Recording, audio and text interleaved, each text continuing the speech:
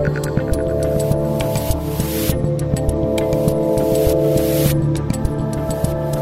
Dave Rubin, and this is the Rubin Report. Quick reminder, everybody, to subscribe to our YouTube channel so you actually get notified of our new videos.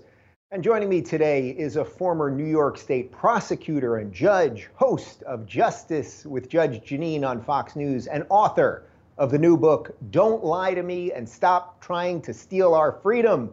Judge Jeanine Pirro, welcome to the Rubin Report. Well, it's a pleasure to be with you and on the other end, actually. And I really appreciate you plugging my book right off the bat.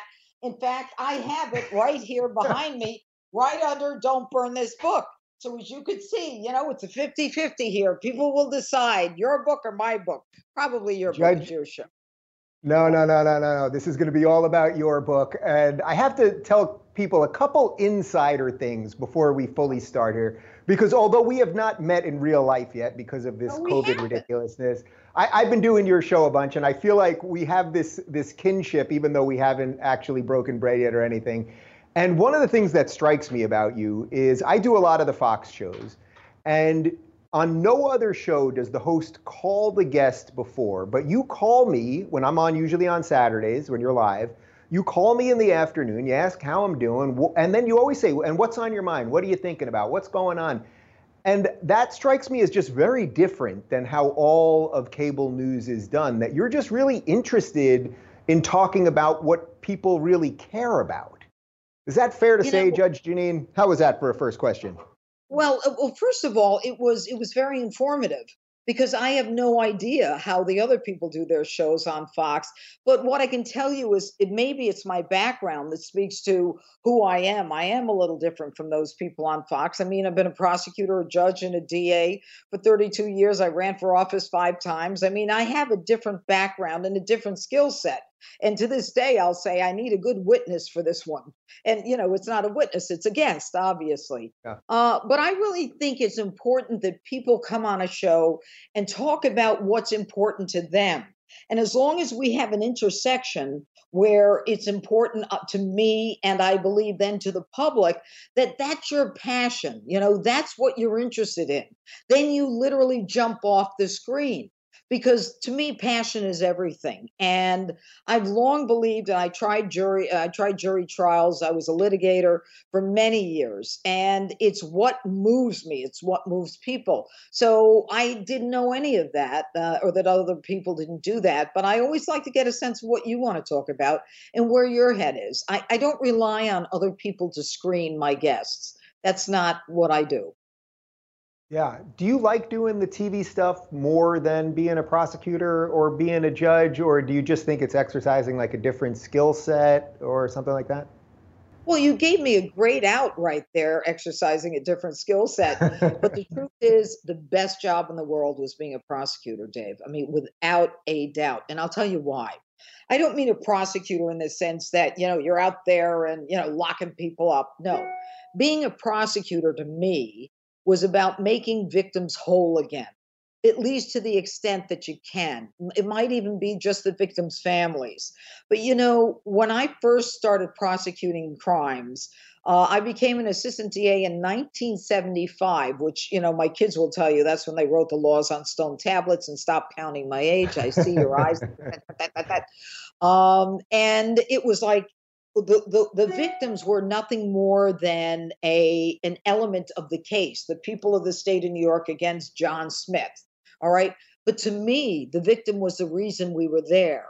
The victim was the person who never chose to be a victim, who never chose to be part of the system in the first place. And so my energies were trying to make that victim whole again, whether the victim was a 5-year-old who had been raped and didn't know the language, just said peachy pie, my honey bun, and teaching them with anatomically correct dolls how they could communicate with a jury, or a senior citizen who ended up losing her house because she was a victim of economic crimes. So that to me was my passion, and I did it for many decades. I went to the bench because to be a judge, it's supposed to be the citadel of the practice of law. Hogwash. It's not.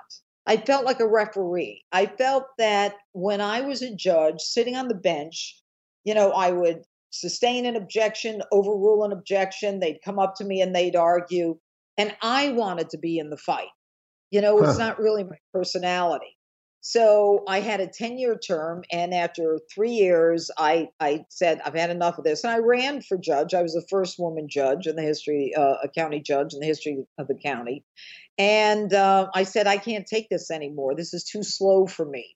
And I remember that I spoke to the chief administrative judge and I said, Judge, while I'm taking a plea with one defendant, if you could have the court officers bring another defendant out of the bullpen, his lawyer can talk to him. And then as soon as this plea is over, he's ready to plea or whatever the motion could be.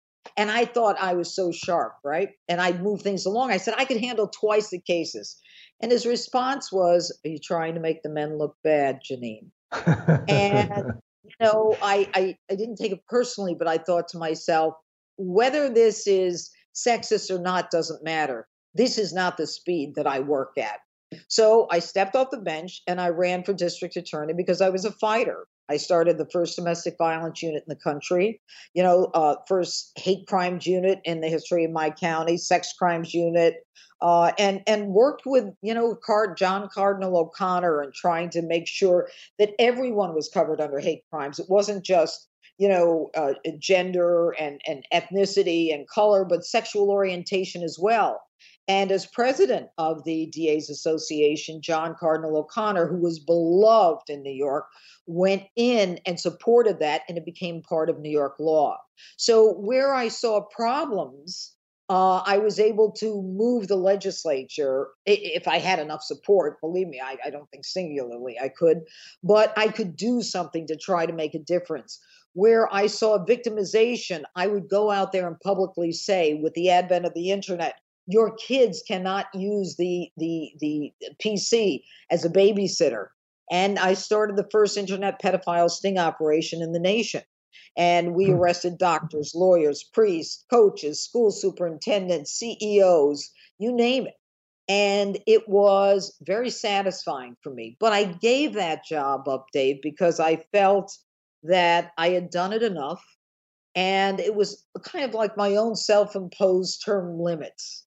But without a doubt, it was the best job in the world. So what brought you to cable news? I mean, as if you hadn't had enough fights in the courtroom and then running for all of this, all DA and all that. It's like, what? I mean, there's no fight like a cable news fight. Well, I must tell you that for whatever reason, I got involved in television, and it was the O.J. Simpson case. I believe it was 1994, and that Bronco chase. And I remember I had just become the DA, and I had, all 150 assistant DAs at my home. And one of the guys came out, I think it was one of the investigators, who said, "Hey, boss, you're not going to believe it. O.J. Simpson's in a Bronco. They're chasing him." I said, "What are they chasing him for? Is he speeding?" Nobody knew. But that was really the advent of, my introduction into the importance of the media in identifying and trying to, change certain issues in our society. So for battered women, I started the first unit in the nation under the Department of Justice. And people kept thinking battered women, sex is better for them after they're beaten, or they deserved it, or, she's a pain in the ass. And, as a woman assistant DA, I had to deal with 43 male police chiefs in my jurisdiction. And deal with that kind of, there was a discrimination. And the thinking was, marriage is forever, be a better wife. If he's beating you, be a better wife, go pray. And so we were part of a change. It made a tremendous difference. But I saw the importance of the media. And as a prosecutor, I used the media to help me identify issues and get more victims to come forward. At Evernorth Health Services, we believe costs shouldn't get in the way of life-changing care, and we're doing everything in our power to make it possible. Behavioral health solutions that also keep your projections at their best? It's possible. Pharmacy benefits that benefit your bottom line? It's possible. Complex specialty care that cares about your ROI? It's possible. Because we're already doing it. All while saving businesses billions. That's Wonder made possible. Learn more at evernorth.com/wonder. So just hearing your history a little bit and some of this stuff I actually didn't know, does it drive you crazy when people say, oh, conservatives are anti-women or conservatives are anti-gay or conservatives are racist or the rest of it? We've talked a little bit about that on your show, but when you hear some of the things that you've been involved in, it's kind of crazy that people get these labels on them. And you know that the movie that they made about Roger Ailes and the women at Fox who had all these issues, and for any victim, anyone who's truly a victim. Remember, as a prosecutor, I had to decide: is it real? Is it credible? Is it believable? Does it make sense? You know, my heart goes out to them, and my passion went out to them, along with my energy. But in the movie that they made, and I never saw it, they portrayed me as someone who was, as I understand it, apologetic for, you know, the offenders. Yeah, And yeah. it made me crazy, Dave. It made me nuts. I said to myself, for all those hashtag Me Too women, where the hell were you in the late 70s and the early 80s when I was fighting for children to testify? Where the hell were you when I was trying to make it illegal to put women on a lie detector test who claimed that they were raped? Where were you when I was fighting to make sure that women couldn't be judged because they wore a short skirt, which then allows a defense attorney to say, you were asking for it? You wear a Hmm. Rolex and you're burglarized, Dave, or someone robs you, they're not going to say, hey, you wore that Rolex because you wanted to Yeah. be robbed. But a woman wears a short skirt. She wore that skirt because she wanted to be raped. You know, it makes me crazy because I've spent my life fighting for the silent victims of crime, for women, for the elderly, for children. People have no idea what happens to children in our system today. You know, I started getting reports of suspected child abuse in the late 70s. And they said to me, you're not entitled to those. I said, yes, I am. I mean, there's a certain benefit to naivete. I just, in my moral course, said, baloney, of course you are. And they said, no, these are privileged. They stay with social services. So I had an all out war and I was going to sue the Department of Social Services. I went to the DA and he says, oh, let little Jeanine, let her go do her social things. And it turned out, I said to them, look, if a social worker goes and finds that a child is maybe being abused, but returns the child to the parents, that record is then expunged. And maybe if they're called again and they don't find anything, that record is expunged. But the third time the kid is dead, okay? I want the first record and the second record. And don't you dare tell me that I can't get a history of abuse in a criminal case when I've got the homicide of that child. And I did child abuse homicides. That was one of my expertise, whether it's shaken baby Mm. syndrome, immersion in scalding water, being beaten to death. I mean, I could tell you stories that make your hair stand. And I don't talk about it often, Dave. And I don't know, you just kind of hit a thing in my head. Very rarely do people even know what I did, other than, oh, she was a DA, whatever that means.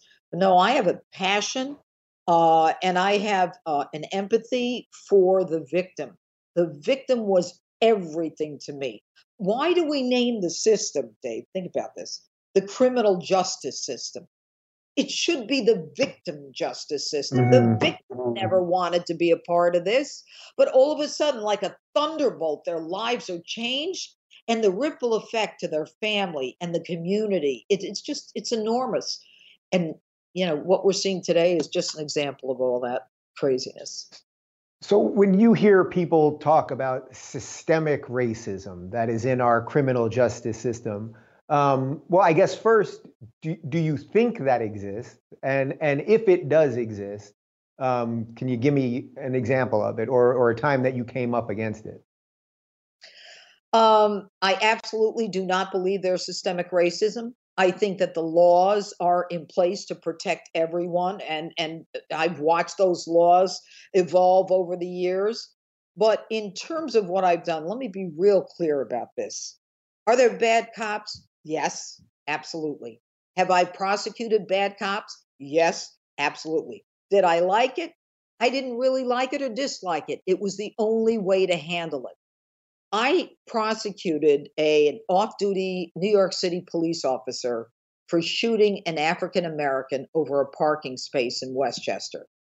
Dave, to this day, that guy who was the cop, I convicted him. He was convicted. My office convicted him. He was convicted. And he went to prison for 25 years. To this day, these guys are after me for doing that. Now, Mm-hmm. I had no idea. But Al Sharpton, who I knew because I ran for office, so many times, Al Sharpton wanted to make a visit. He called my secretary at the time; they were secretaries, and she said, "Boss, Al Sharpton wants to visit you with a few reverends." I said, "Why not? That's fine." So they came in one morning after the verdict, about 3 or 4 days, and they brought in pastries, and we made coffee for them. And I sat and I kind of waited for a second, and they said, "We want to thank you," and I said, "What?" And they said, "Never in the history of New York has a white cop been convicted of killing a black man." Mm. And I didn't realize that it was historic. Am I proud of it? No, I'm not proud of it. I'm not ashamed of it. It was a horrible thing that happened, but it was the right thing to do. But to this day, when the NYPD gave me an award 2 years ago, that guy's friends, the white cop's friends from New York City, are still after me. I have a radio show at WABC. They call me up and say, "You're this and that," and then I just go like that, and they get rid of the call.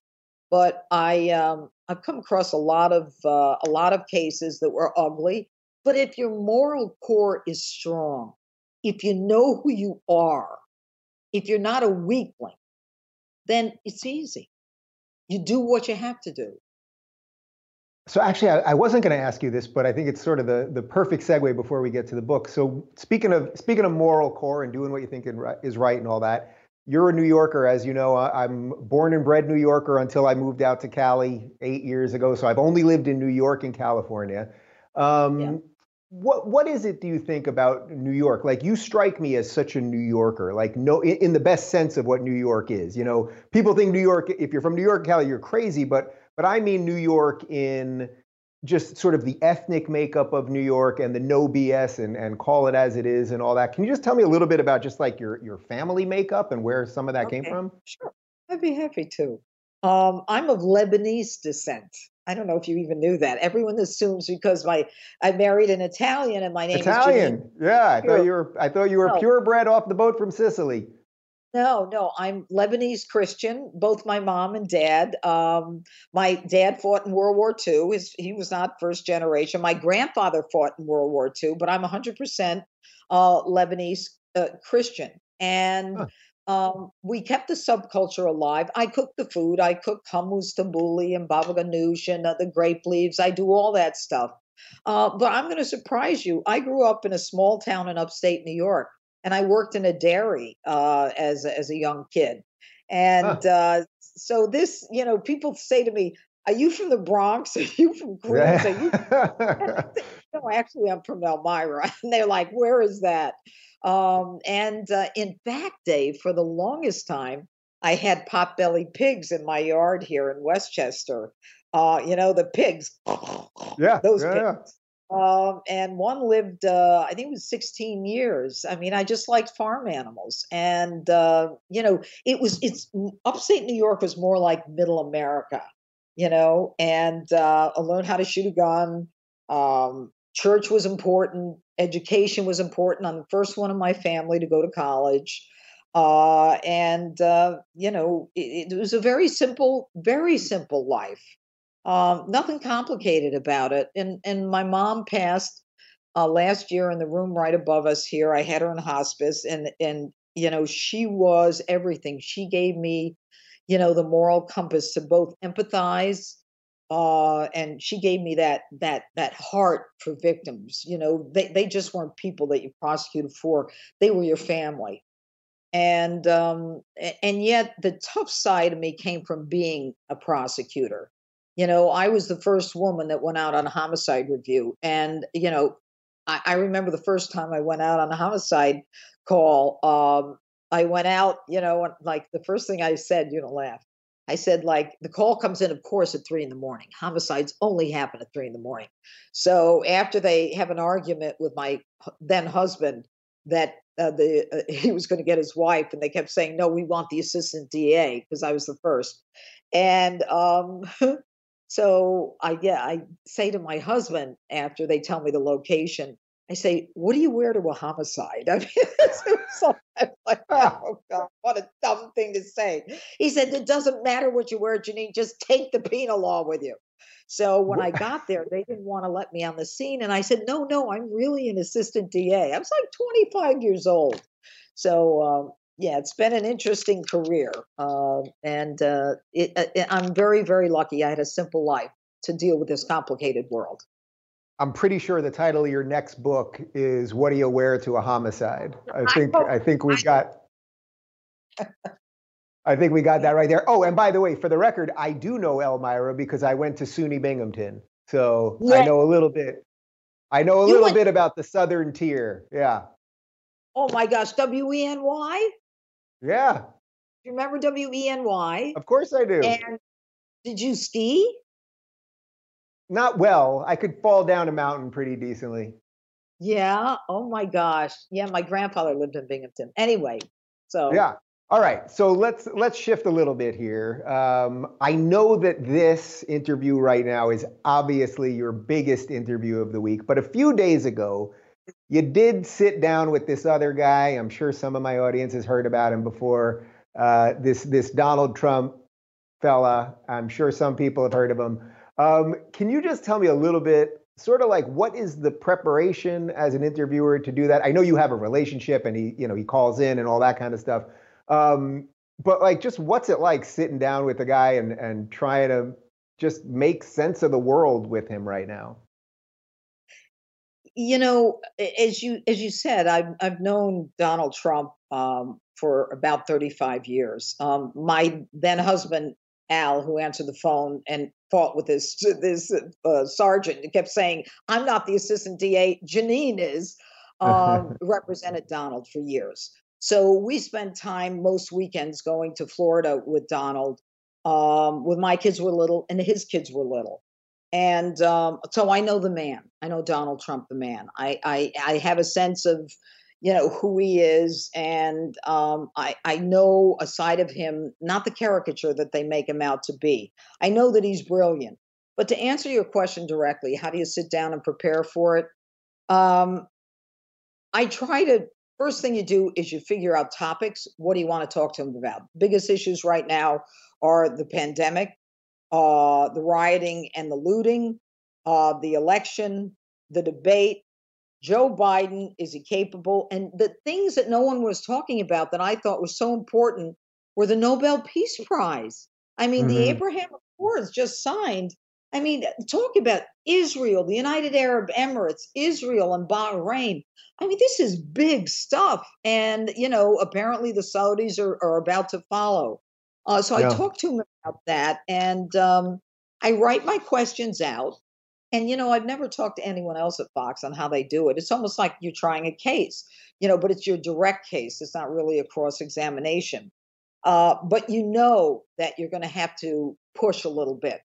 So there are two questions where I pushed. One question was, look, said something like, "Mr. President, I know that you have to be invited into certain areas in order to bring in the National Guard, as you did in Milwaukee and as you did in Kenosha. But there are some places they will just not have you in. And they'd rather see rioting and looting." The word is that on election night, assuming that there's a winner, and if you win, if you are the winner, and there are the promised riots, looting, and anarchy, what will you do? He said, "We'll put it down very quickly." What will you do? "We're going to put it down very quickly." What will you do? Hmm. He said, "Insurrection." He's going to use the Insurrection Act.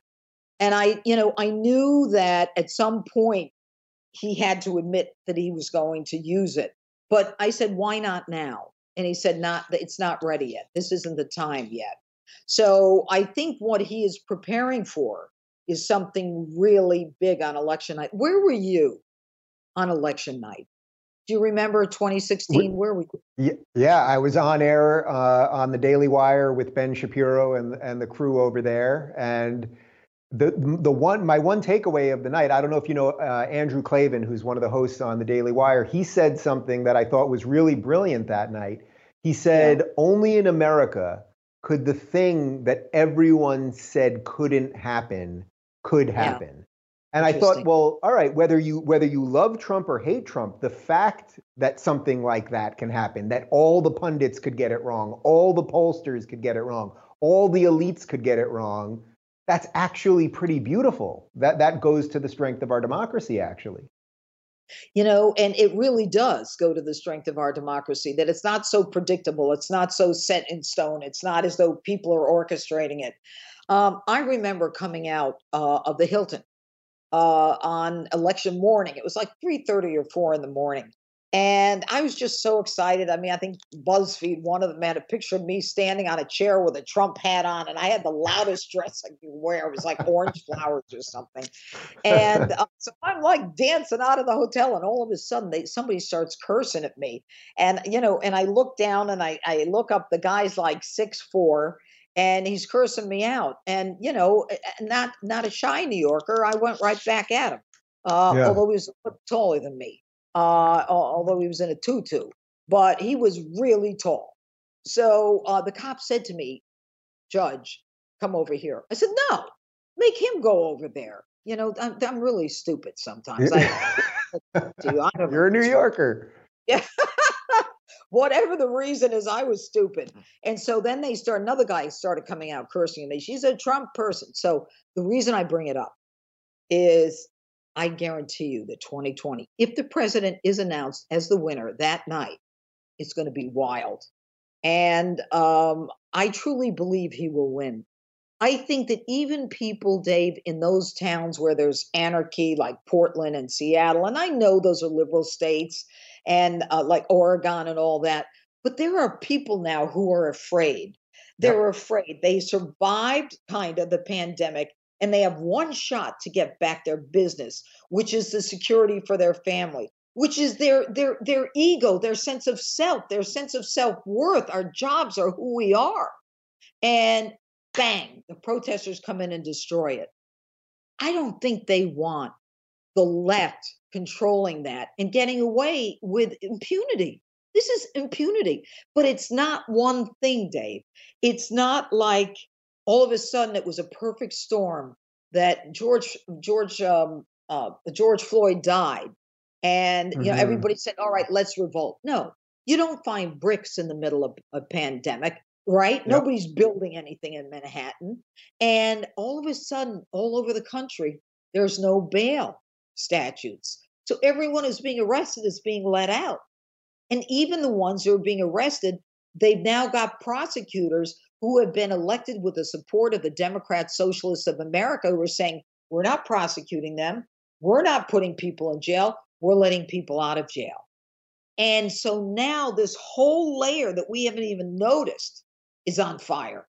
And it is set for a huge turnaround. And this is the last chance we have in this country to secure law and order. So that brings us to the book, because I read a bunch of it this morning, and the opening of the book, in essence, you say this is a battle of good and evil.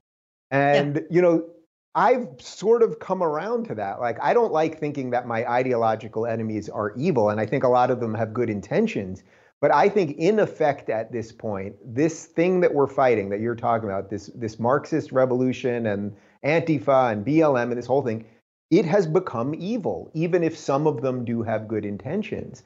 Do you really believe that this is sort of the last stand, that we always say this is the most important election ever, but do you really feel like this is it? Like, this is the final stand? You're right. We always say it. People always say this is the most important election in your lifetime. I really mean it this time. I mean, I would take an oath on this. I would go to church on this. Because there's so much at stake, and we're right at the precipice where it'll all fall. I spent 32 years in law enforcement, in the courts, in the criminal justice system. I know that is my wheelhouse. And what is happening now with the defunding of police, with the stand down police orders, with the no bail, with prosecutors who are refusing to prosecute, what we've got now is total anarchy.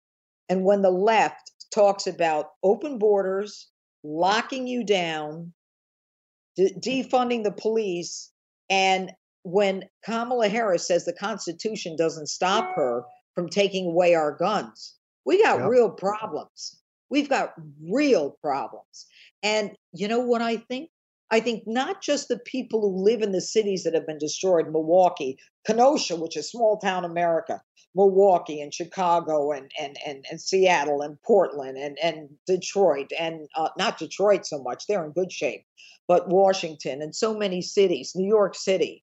I mean, the Democrats know what they need, and they need law enforcement. They need criminal justice. People in the inner city know that the vast majority of victims of crime are black on black crime. Okay, they know they need protection, and so the black reverends, the Hispanic pastors, and all that other stuff, priests, they want law enforcement in the community. But the criminals are now emboldened. I'm not telling you anything you don't already know and that you talk about, Dave. Yeah. But this is the last chance. People are walking around with guns in their waistbands. They're not worried about anything, because just as I unearthed, there was a memo the DA in Manhattan, Cy Vance, handed out right after one of the huge protests, which involved looting and burning and anarchists and all kinds of theft. The DA comes out in this internal memo to his staff, and he says, we're going to give the protesters, they're protesters, mind you, they're protesters. Protesters. Give them CDs or dismissals. But if any of those protesters have any information about police misbehaving in their arrest or mishandling them, we will take those cases and prosecute them. So let the protesters go and turn the tables on the cops. Really? 2 cops in Compton. I mean, I'm sick. People laughing. A woman shot through the jaw trying to say what her number is. This is not America. How worried are you that the state of the system, because of everything that you just described there, that in a certain way it almost has to get worse before it can get better, that you can't get a reset when you have so many sort of cowardly DAs, now cowardly, I don't blame a lot of the police chiefs or the average policeman who's retiring early. I don't blame him. It's like, if you're not going to be backed up by your politicians, I don't blame them. But do you think it has to get worse because enough of them will have to disappear, and maybe you have to then vote in completely new politicians, most likely Republicans, without complete chaos happening, that it can't reset otherwise? Well, I think 2 things. I think number one, it has to get worse, and it will get worse. Okay, there's no question. The president is not going to use insurrection unless it does get worse. He said the time is not now. And I also think that these. I'm so sorry. Oh. I have. You got your own insurrection over there. Yeah, I'm so sorry. But I also think that these politicians, these prosecutors are in. I mean, they're not going to be voted out for a few years. But the money that's coming in to support Antifa, outside money, and the money that's coming in to fund these people flying from one city to another city, where they're bailed out in one city to then go to another city. I mean, there's big money behind the destruction of this country. All right, so let's just hit a couple other things that you go into in the book. So since we've talked about New York and so much of your history is in New York, you're not a fan of Bill de Blasio, the mayor of New York City. I believe you call him Bozo de Blasio. Are you shocked how quickly the city has devolved under him? Even though I know you don't agree with any of his policies, but like just the rapid rate that so much of the city has just turned into chaos. Look, the man is either stupid, incompetent, or both. All right? That's what I think of Bozo. The guy is a bozo. I mean, first of all, the fact that he would move to defund the police, the fact that he started half of this police hatred in New York. He's been very, very much pushing that agenda. He doesn't support the police. And I talked to a lot of the upper echelon in the police department, the top ranks there. I mean, they cannot deal with him and he can't deal with them. He's never been a fan of law enforcement. But by not deploying police when there was looting going on Fifth Avenue in Manhattan. Now, I'm not saying because they're wealthier there, they deserve protection. I'm not saying that at all. Because if you got a bodega and that's all you got, then that's your castle and you deserve protection because you're paying taxes too. But things that are so obvious, so apparent, all you have to do is deploy the police. He didn't do it. I mean, I was told, he told them, you're going to stand down or we're not deploying them. The same with Macy's in Herald Square. They're trying to start a fire in Macy's. Why is he so happy with that? And the dumbest thing the man ever said when he said, oh, no, these are peaceful protesters. You're blind too. Where he says, we're going to allow them to protest because this is a historic moment in history. Are you kidding? It's a historic moment in history. But don't you dare go to church. Don't you Jews dare have a funeral. Don't you dare go back to work.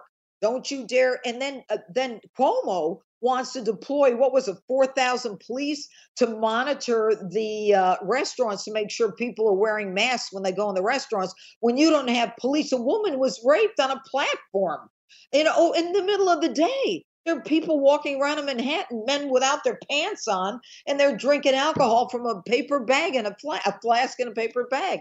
I mean, the man doesn't have a clue. What do you think?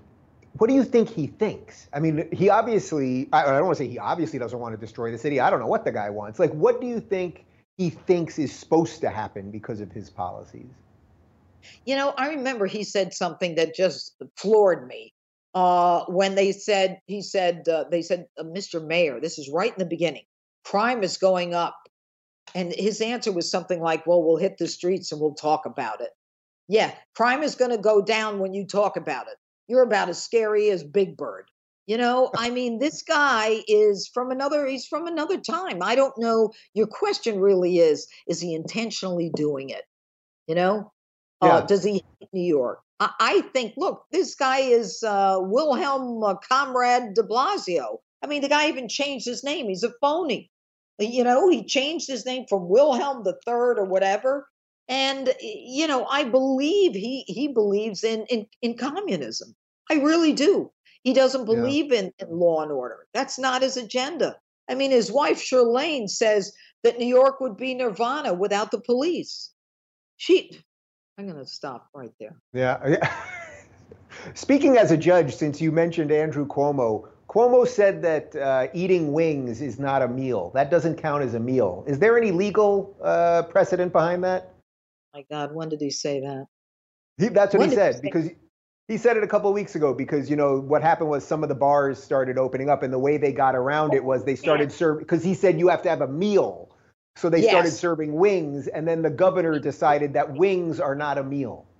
What does that tell you, Dave? It tells you that they want to lock us down, that whatever excuse they can use to prevent us from going out is the excuse they're going to use. Fear is a very big factor in control. And, I'm seeing people now that I haven't seen in months, Dave, and they're like, oh, yeah, they're just different. They're afraid. They're afraid of everything. Now that the winter's coming, people are going to start, staying inside, and they operate on that. And, Joe Biden, this one really knocked me out. Joe Biden and his wife, Jill, I think it was Memorial Day, the first, weekend of the summer, pretty much. And they've been in the basement, in the bunker forever, right? And the two of them are going to put some flowers on on one of the burial plots. They're walking together, the two of them, in black masks from here to here.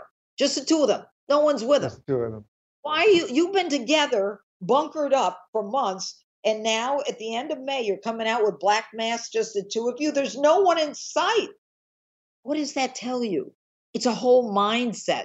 We have to be careful. And the mask is black.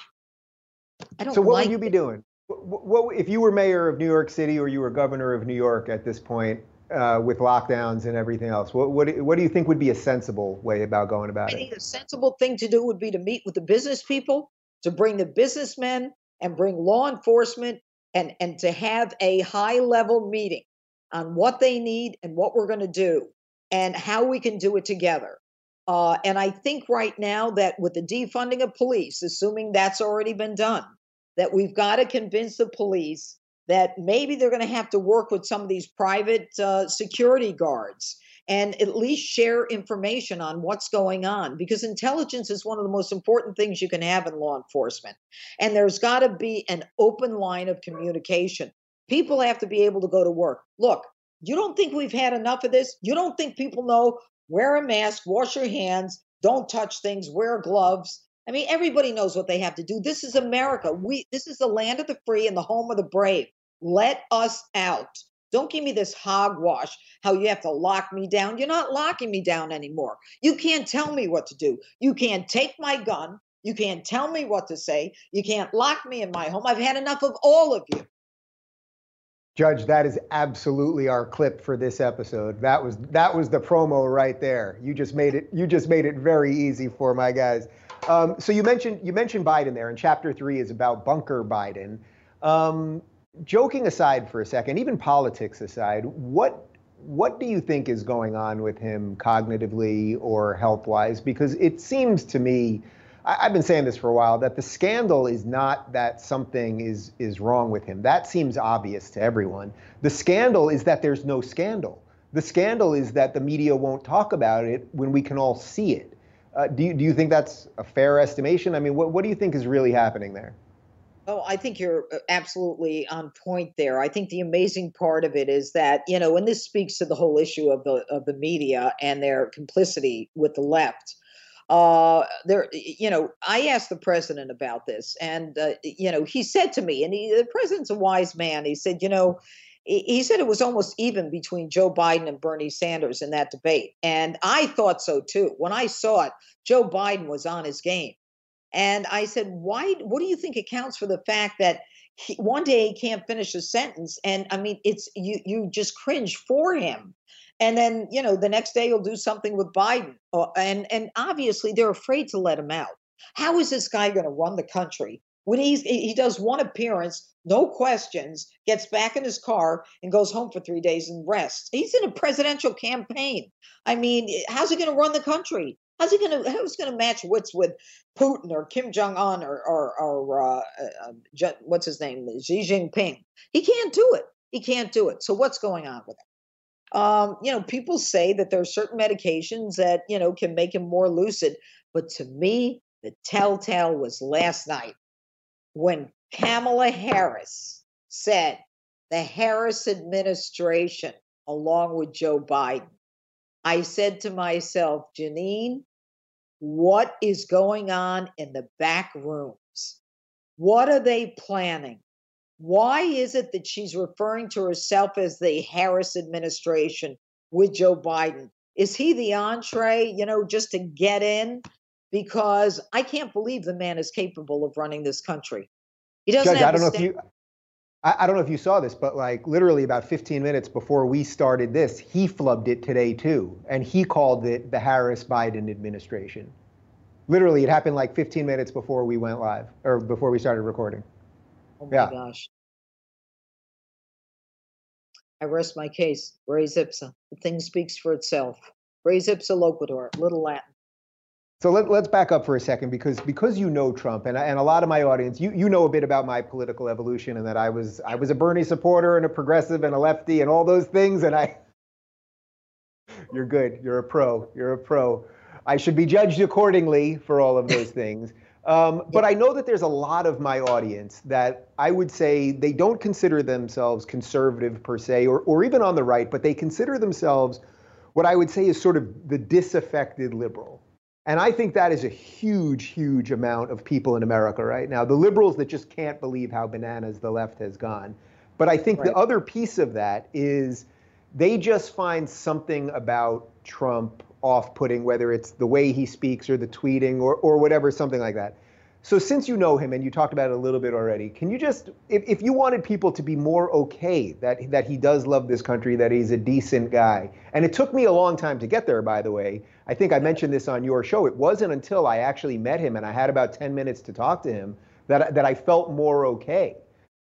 When he literally turned to my husband and I And he goes, you guys are gay. He goes, that's great. Your only problem is you're too handsome. And I thought, this is the guy who says everyone's a homo. You know, they say that he's a homophobe. But since you know him a little bit more, yeah, can you just dive into that? You know, Donald Trump is not the caricature that they make him out to be. And, you know, there are certain little vignettes that I remember, you know, when my kids we'd fly down to Florida. We had a house, and of course he had Mar-a-Lago. And he would say very quietly to his kids, don't talk to her like that. You don't talk to your sister like that. You don't talk to him like that. Never raise his voice. You know, he was always serious. And then when he got a little more upset, it would be, no emotion. You just lost your allowance. Keep it up. Keep it up. He was always attentive to their behavior and how they acted toward each other. And I'll never forget. It was toward the beginning of school, or no, the second semester, I guess. And he said, when we land, we're going to Kmart to get our school supplies. He said to the kids, and I'm like, Donald Trump goes to Kmart? Wow. But when we would walk down the street in Manhattan, we went out with him a lot. He was always kind to me. He would say to people, you know, this Jeanine Pirro, she's a DA, you know, from Westchester. And I was always on television for something. And he was always more, you know, he was beholding and trying to get people to recognize you instead of him.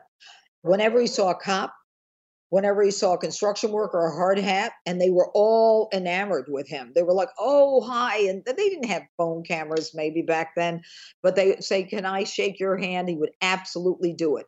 Whenever we'd go into a restaurant and have dinner or something, he'd march right into that kitchen and take care of everybody in the kitchen. He is a good, generous man, and his kids are a testament to the success that he instilled in them. Every one of them. I mean, those kids are smart. They're successful. They're brilliant. They really are.